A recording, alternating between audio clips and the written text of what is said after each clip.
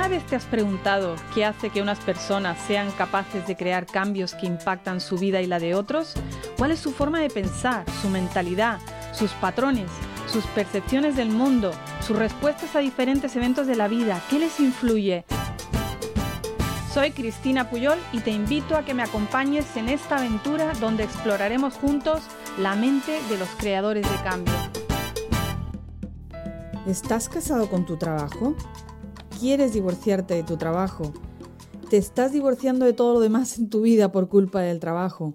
¿Estás haciendo malabarismos con demasiadas cosas entre tu trabajo y tu vida personal? ¿Sientes que no tienes una vida personal?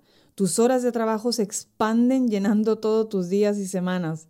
¿Te gusta tu trabajo, pero consume todo tu tiempo? ¿Tu trabajo te está costando la salud, pero no puedes dejar de dedicarle todo tu tiempo? ¿Quieres disfrutar de todas esas aficiones para las que nunca tienes tiempo? Hoy vamos a hablar sobre lo que significa el equilibrio entre el trabajo y la vida personal, rompiendo algunos mitos sobre este tema y cómo podría no tratarse del equilibrio en absoluto. Me gusta siempre mirar las definiciones de las cosas porque la forma en la que definimos las cosas determina lo que significa para nosotros y por lo tanto cómo nos sentimos acerca de ellas. Así que, ¿qué es el equilibrio entre la vida personal y laboral? Pues según lo definen muchos, es la relación proporcional del número de horas que trabajan las personas en comparación con el tiempo que destinan a actividades como el ocio y el cuidado personal. Y de acuerdo con esta definición, todo es cuestión de tiempo. Por lo que si divides tu tiempo 50-50 entre el trabajo y la parte personal, deberías de ser feliz, ¿no? Y si no lo estás haciendo así, deberías de ser infeliz. Y lo cierto es que la proporción de horas no tiene nada que ver con la felicidad y la satisfacción de una persona.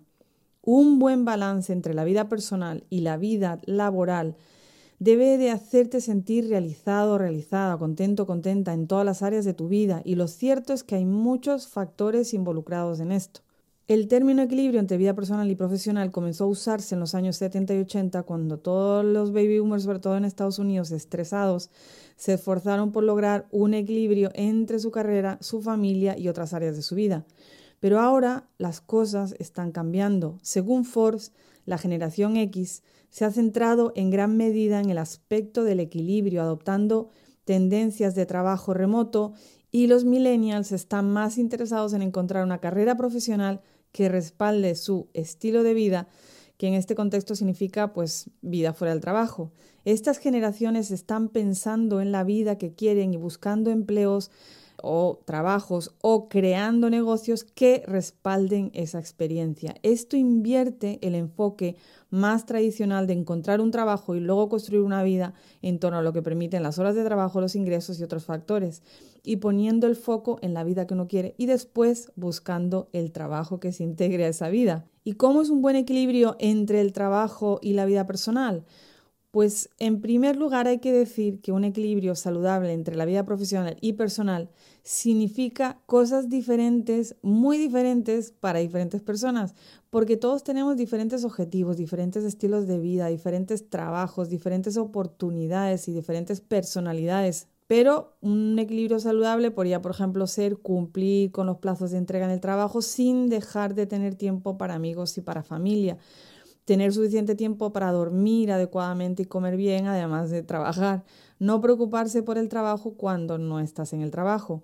Poder desconectar de nuestra vida profesional cuando no estamos realizando cosas relacionadas con la vida profesional.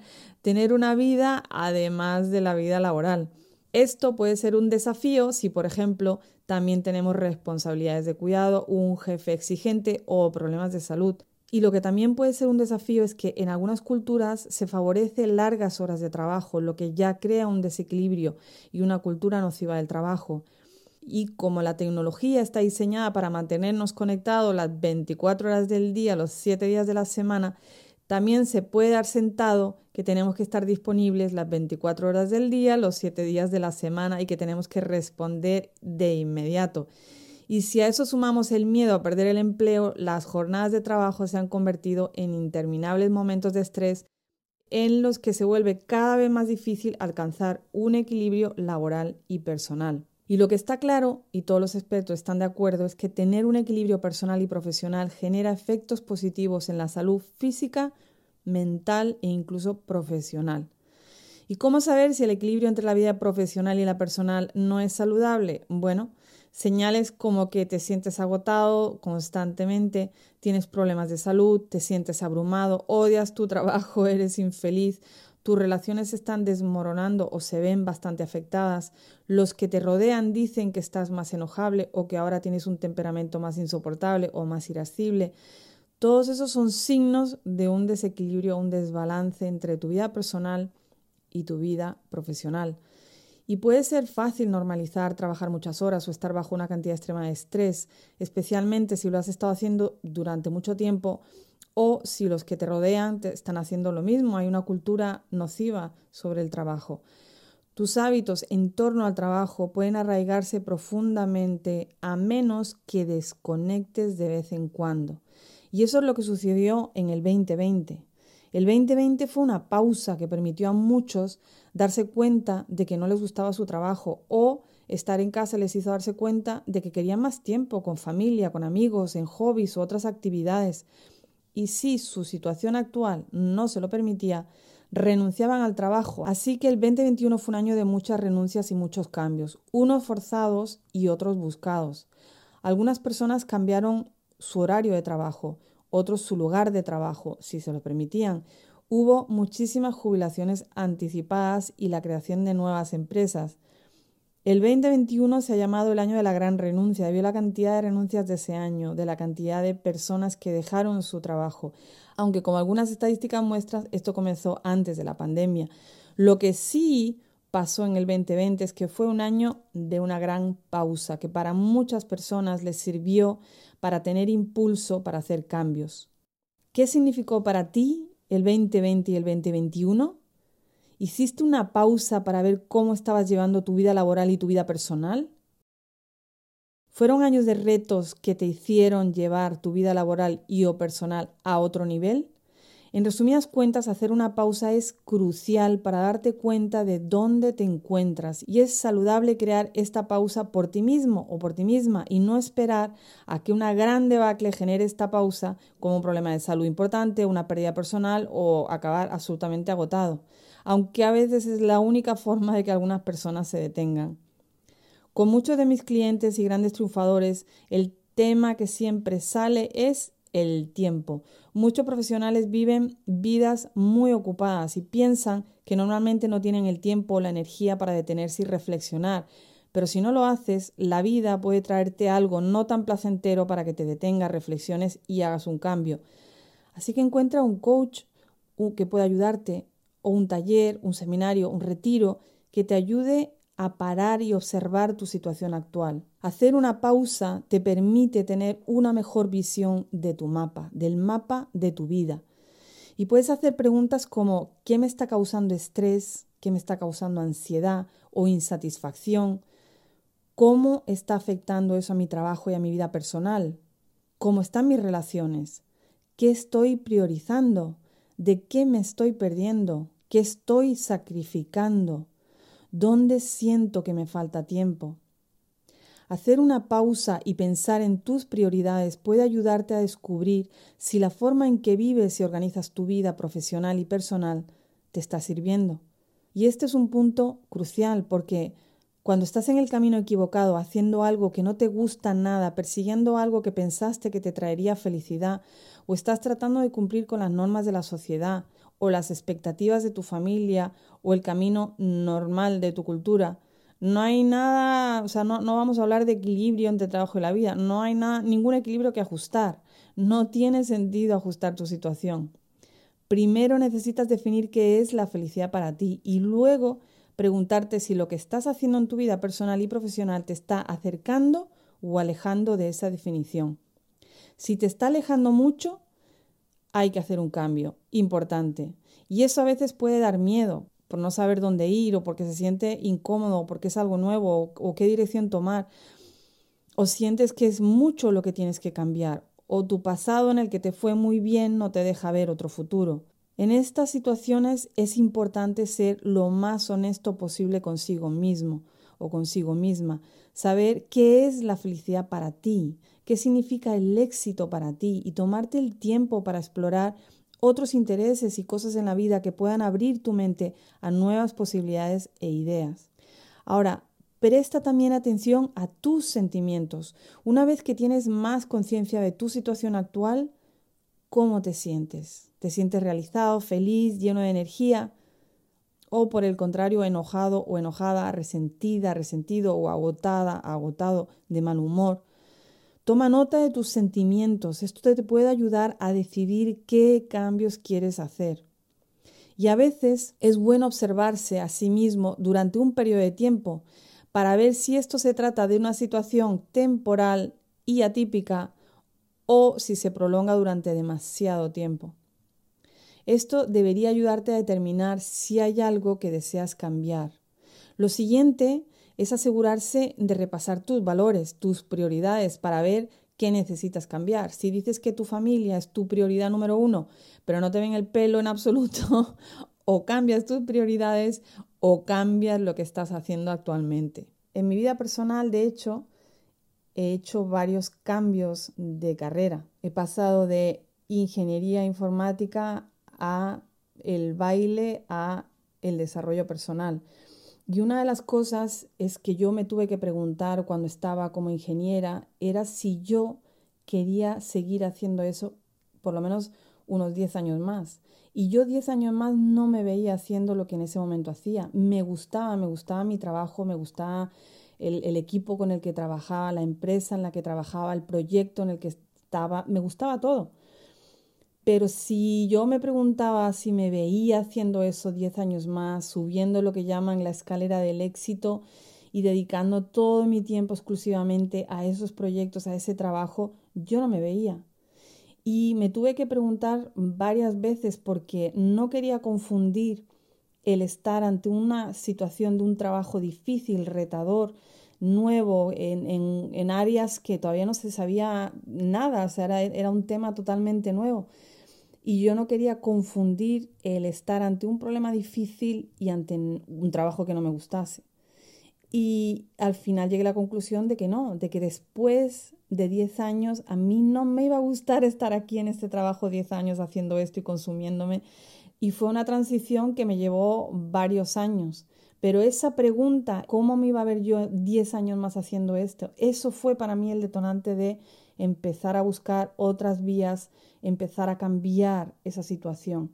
Y ya digo, no fue una transición decir, hoy dejo el trabajo. No, la historia es mucho más larga. Pero lo único que quiero aquí apuntar es que a veces el preguntarnos cuántos años nos vamos a ver haciendo esto nos puede ayudar a determinar si es algo que deseas cambiar o no. El conocimiento de tu estado emocional es esencial para determinar los cambios que quieres hacer en tu vida profesional y en tu vida personal. Y a veces es bueno también tener una ayuda externa como un coach, un terapeuta, un psicólogo que pueda ayudar a ver tus patrones o tus desconexiones e incongruencias emocionales. Una vez que has adquirido cierta perspectiva o una nueva perspectiva, decide qué es lo que debes ajustar o cambiar o transformar. Reescribe tus prioridades o refuerza las que ya tienes. Y te puedes preguntar, ¿qué necesito cambiar? ¿Qué estoy dispuesto o dispuesta a sacrificar y por cuánto tiempo? Esta pregunta es básicamente la que yo me hice. ¿Por qué siento que es importante priorizar mi vida de esta manera? ¿De qué me arrepiento ahora y de qué me arrepentiré si sigo por mi camino actual? Vuelve a poner tus prioridades intencionalmente sobre cómo usas tu tiempo, de modo que se alineen con tus verdaderas prioridades. Tu identidad también definirá lo que priorizas, por lo que es posible que debas redefinir tu rol profesional o personal para que incluya más todos esos valores que ahora quieres tener en tu vida. Por ejemplo, si ahora eres por primera vez mamá o papá, esa es una nueva identidad que se agregará a tu identidad actual. ¿Cómo te va a afectar eso? ¿Cuáles van a ser tus prioridades ahora? Si cambias de puesto de trabajo o tienes un nuevo negocio o subes de posición, ¿cuáles son tus prioridades ahora? También considera todas las opciones posibles, reflexionando sobre aspectos de tu vida profesional y de tu vida personal. Experimenta con nuevas situaciones, date la oportunidad de conocer a personas diferentes que puedan aportar una luz diferente, un punto de vista diferente a tu situación actual. Otras preguntas para hacerte son: ¿qué otras opciones hay? ¿Qué puedo delegar? ¿Qué puedo reestructurar? ¿De qué puedo deshacerme? ¿Necesito empezar a crear más vida fuera de mi trabajo? ¿Necesito cambiar de trabajo? ¿Necesito vender mi negocio? ¿Necesito reestructurar mi negocio? ¿Necesito contratar a más personas? ¿Necesito reducir mi negocio? ¿Necesito mudarme? ¿Dejaste de programar momentos de diversión con amigos y familiares? Los momentos espontáneos son increíbles, buenísimos, pero cuando nos metemos en responsabilidades familiares, compromisos profesionales o nos sumergimos en nuestros proyectos de gran alcance, necesitamos programar estos momentos divertidos y alegres o no sucederán. Esa cena especial con tu pareja o cónyuge, esa salida con tus hijos, ese loco salto en paracaídas del que hablas desde hace 5 años, ese viaje a África que siempre quisiste hacer, esa tarde caminando por la playa, ese paseo en moto al atardecer, ese concierto. La alegría y la diversión necesitan tener un lugar y un espacio, y eso significa diferentes cosas para diferentes personas. ¿Cómo estás tú de diversión y alegría en tu vida? Y finalmente, una vez que hayas establecido tus prioridades y considerado las opciones, toma acción e impleméntalo de manera sostenible. Y pueden ser grandes cambios, como hemos hablado de renunciar a un trabajo, o pueden ser cosas más personales o pequeñas, como empezar una clase de meditación, una clase de baile, una clase de tai chi, reunirme regularmente con amigos, terminar mi trabajo en momentos específicos, apagar el teléfono durante los fines de semana o días libres, dejar de buscar la perfección. Ahora, otra cosa a considerar son los ciclos de la vida. ¿Qué quiero decir? Pues igual que cuando siembras un campo, no es el mismo trabajo cuando estás sembrando que cuando riegas y esperas a que germine, a que cuando recoges los frutos o las cosechas, así también es nuestra vida personal y profesional. Por lo que es importante también darte cuenta de en qué ciclo de tu vida te encuentras. Por ejemplo, si tu hijo acaba de nacer, pues ahí pondrás, ojalá, muchísima más atención y energía. Si estás lanzando un negocio o un proyecto o hay una fecha límite, probablemente dediques muchas más horas y energía a eso. El problema es cuando algo que se suponía que iba a durar un tiempo finito como un año, ahora se ha extendido 3, 5 años y has descuidado las otras áreas de tu vida, has desintegrado los otros lados de tu vida. Ahí es cuando la pausa y la reevaluación son importantes. Y como dice Arthur Brooks, nuestras fortalezas naturales cambian y necesitamos pasar de una curva de éxito a la otra curva de éxito. Así que más que encontrar un equilibrio, se trata de recalibrar constantemente tu vida, sin volverte loco o loca. Y debe ser una reevaluación cíclica, es decir, tienes que recalibrarte más de una vez, de vez en cuando, porque tu vida seguirá cambiando y el mundo también. Tus intereses, tus prioridades, tus circunstancias siguen evolucionando. Así que este es un ciclo en el que debemos participar continuamente. Los estudios muestran que aquellos que siguen una combinación de reflexibilidad, es decir, cuestionar su situación actual y sus creencias y suposiciones, y repriorización intencional, se sienten más realizados. No existe un equilibrio laboral y personal perfecto.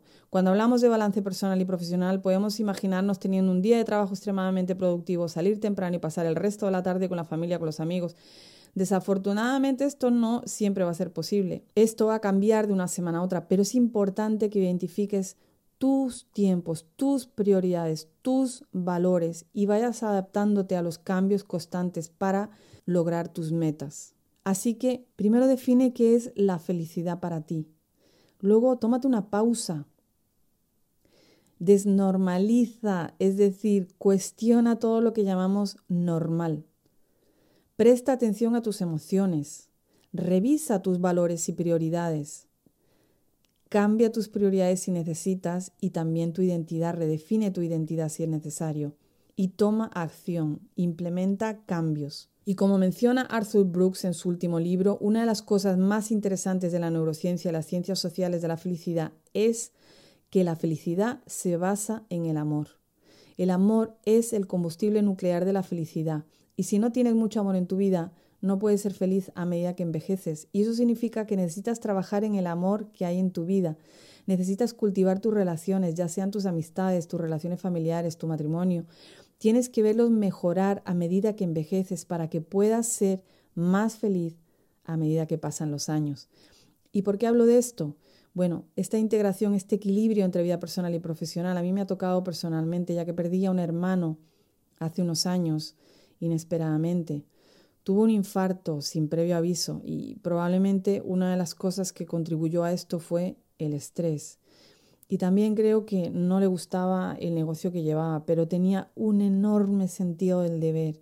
Él quiso ayudar a mi padre, que tuvo un ictus, y agarró un negocio que en realidad a él no le gustaba. Si estás haciendo algo por las razones buenas, pero quizá equivocadas, o estás pagando un precio muy alto, o estás siguiendo unas normas que nunca has cuestionado, no hay equilibrio personal, profesional en el mundo que te vaya a traer satisfacción y felicidad. Voy a decir algo realmente cliché, y a veces lo que llamamos cliché es porque lo hemos escuchado muchas veces, pero estamos realmente poniendo atención. Y aquí va, solo tenemos una vida y vivimos como si tuviéramos 20 más y el tiempo es interminable. Olvidémonos de la reencarnación y cualquier otra creencia espiritual o religiosa para no hacer esto más complejo. Concéntrate en esta vida, la que estás viviendo ahora, y es finita. Así que asegurémonos de que realmente la estamos viviendo de la manera que queremos vivirla, diseñándola no de la manera que la sociedad nos dice, sino de la manera en que nosotros nos sentimos llenos, alegres, felices hoy. ¿Qué estás haciendo hoy para ser feliz? No administres tu estrés, no administres tu tiempo, tu equilibrio entre vida profesional y vida personal. Administra tu alegría, administra tu amor. Y os dejo una cita de Arthur Brooks. La felicidad es un conjunto de elementos, se compone de disfrute, satisfacción y propósito. Y podemos controlar todas esas cosas, no a la perfección, pero mucho más de lo que normalmente pensamos. Gracias, creador de cambio, creadora de cambio, por este tiempo compartido. Gracias por escuchar este podcast. Espero que estés obteniendo un valor tremendo de él. Me encantaría saber de ti y como muchos me han pedido y pedís cómo apoyar este podcast, pues hemos creado una cuenta de Patreon en patreon.com donde puedes dar apoyo a este podcast y siempre dejo el enlace en las notas del episodio porque esto nos ayudará a seguir creciendo. Y para apoyarlo a coste cero, suscríbete en cualquiera o todas las plataformas de tu elección. El podcast de Apple, Spotify, Stitcher, Audible, el podcast de Google, iVoox. Y también puedes dejarnos una reseña en el podcast de Apple y 5 estrellas si crees que nos lo merecemos. Un abrazo enorme y muchísimos besos para ti, creador y creadora de cambios.